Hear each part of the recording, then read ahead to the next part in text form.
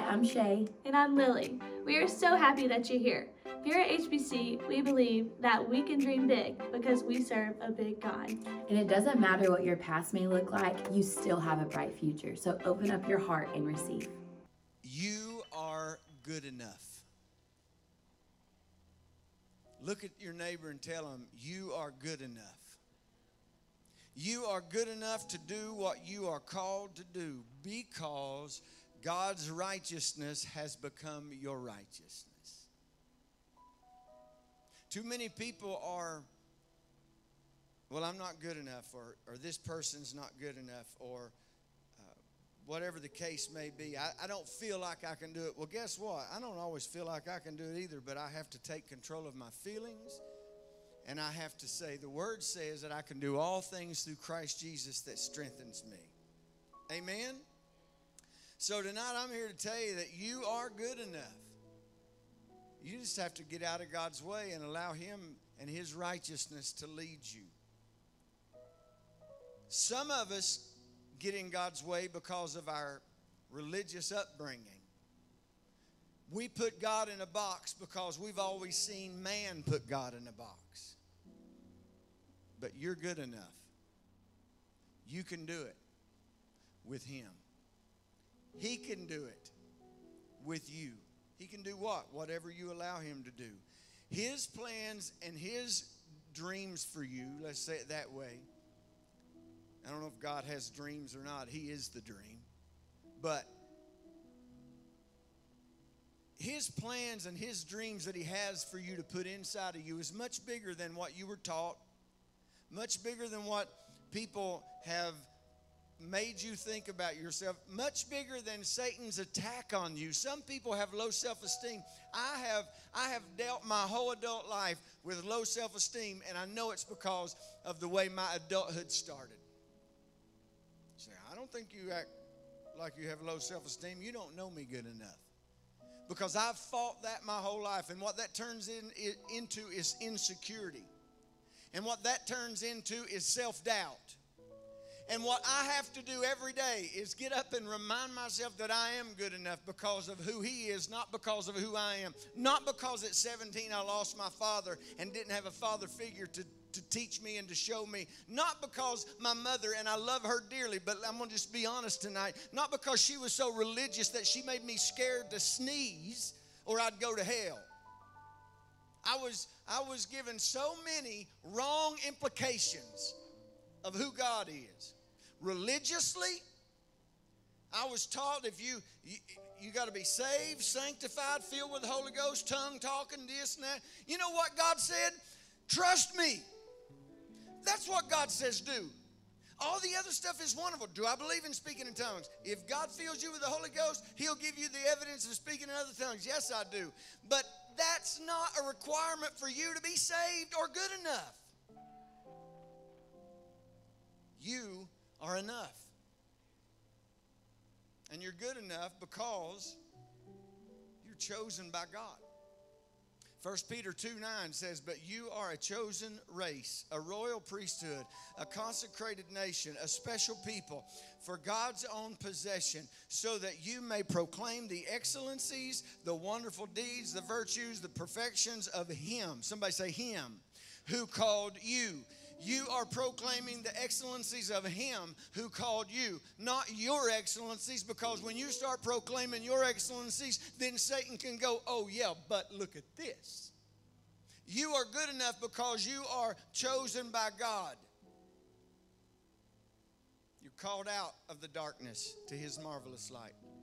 See, as a believer in Christ, you have been chosen by God for a specific purpose. He's called you out of darkness into His marvelous light. Why? You are not an accident. You are not a mistake. You are intentionally chosen by God. You are good enough to fulfill His calling because He equipped you with the righteousness of Himself, not your righteousness. You are good enough because God chose you. You're also good enough because God's righteousness covers your imperfections. I'm just going to tell you, I know that you can get out of balance either way, but I'm going to tell you, I was raised out of balance. I love my heritage, but I do not love some of the teachings that I was taught. Why? Because if you do this, you're going to hell. If you do that, you're going to hell. If you're doing that, you're going to hell. If you're doing, I literally at 10 years old sitting in behind an old blonde Everett piano. I don't know if anybody remembers those or not, but those old blonde Everett pianos that every church in the country had at one time. And I was sitting behind that piano one night at 10 years old, and I listened to my pastor go, we don't believe in this. We don't believe in going swimming with the opposite sex other than immediate family. We don't believe in women wearing any adornment other than wedding ring. We don't believe in going this. We don't believe in this. I literally, inside my mind, I thought, what do we believe in? God's righteousness covers your imperfections. That's why you're good enough. You're good enough because he went to the cross and he said, you are forgiven. He went to the cross and he said, it is finished. You don't have to work for it. You don't have to be good enough for it. You don't have to do this and do that. All you have to do is trust me. You say, Pastor, you're gonna go too far on that grace thing. Give me a break.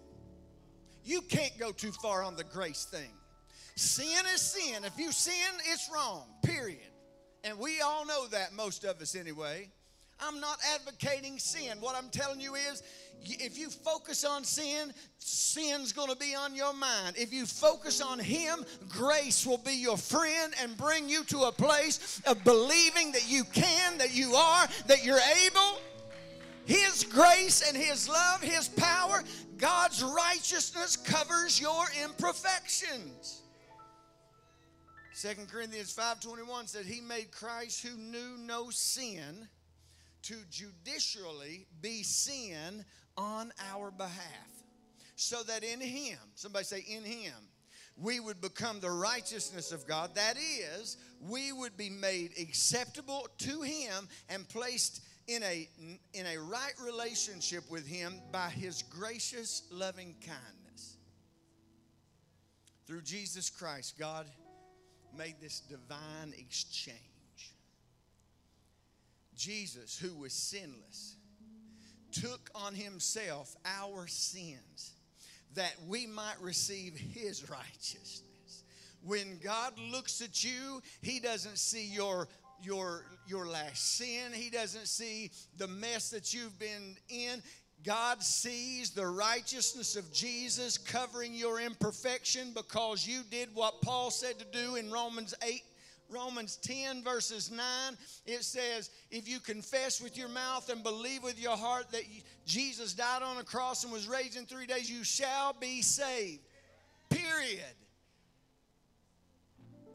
Your past mistakes and your inadequacies do not define you. I don't know about you, but I sure am glad of that. In God's eyes, you are good enough. Why? Because his righteousness has become your righteousness. You are good enough because God equips you for your calling.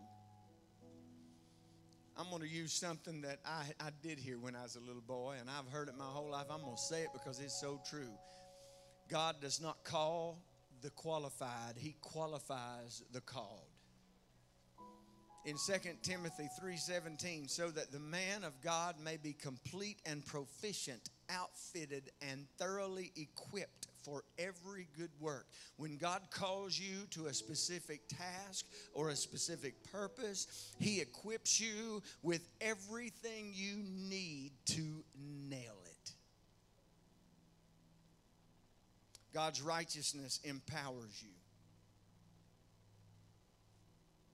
Don't raise your hand, but I got a question. Do you ever feel weak? Do you ever feel weak? Well, you know what the Bible says? Let the weak say, I am strong. God's righteousness empowers you, so don't give in to the flesh. God's righteousness fills you with his spirit, so don't give in to the flesh. What does the flesh want to do? Oh, wah, wah, wah. God gives you the necessary gifts, the talents, and the abilities to accomplish what he's called you to do. You are the righteousness of God. You are good enough because God equips you for your calling. You have confidence And you can have confidence in knowing that you are good enough because God has equipped you. Amen? Last one. You're good enough because your worth and your identity are rooted in God. And I'm thankful for that. Ephesians 2:10, for we are his workmanship, his own masterwork, a work of art, created in Jesus Christ, reborn from above, spiritually transformed, renewed, ready to be used for good works, which God prepared for us beforehand, taking paths which he set, so that we would walk in them, living the good life which he prearranged and made ready for us. Did you hear what I just read? The good life. Whoever come up with that saying, well, God didn't say he'd give you your wants, just your needs. Totally unbiblical. He did say he would give you your wants. I don't have this in my notes. And maybe everyone has heard this story, but for whatever reason, God just, as I was reading this scripture, God just brought this old story to my, this old song, this poem, this whatever. I believe, I've got too much low mids or something. It's roaring a little bit. It's something, Red Foley, I believe, had this song out, this little recitation. Have y'all ever heard of recitation? If you are born after 2000, I'm betting you've never heard the word recitation. Maybe you have. Maybe you was raised like I was raised. But there's a recitation that I heard just the other day, and as I was reading this, just now it popped into my head, so I'm going to share it. There's this story, and this poem was written back in the 1800s. I don't know if it was factual or if it's just something someone thought about, but it makes a good point. It said there was an auctioneer, and he took an old violin out one day, and he held it up, and it was just battered, and it had all kinds of scars and scratches, and he held it up, and the auctioneer said, can I get $1? Maybe 2. Do I hear 3? Maybe 4. And nobody would bid on that old violin. And all of a sudden there's an old man sitting way back in the auction house. He got up and he walked up and he took the violin and he rosined the bow up. He put the rosin on the bow.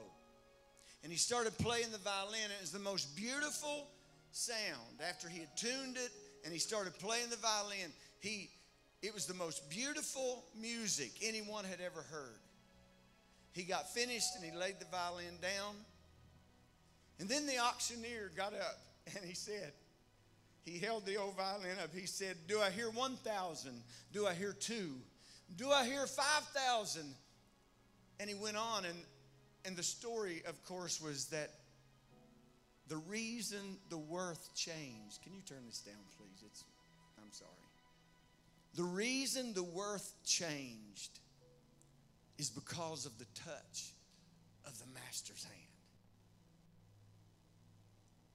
Your worth and your identity is not determined by human standards.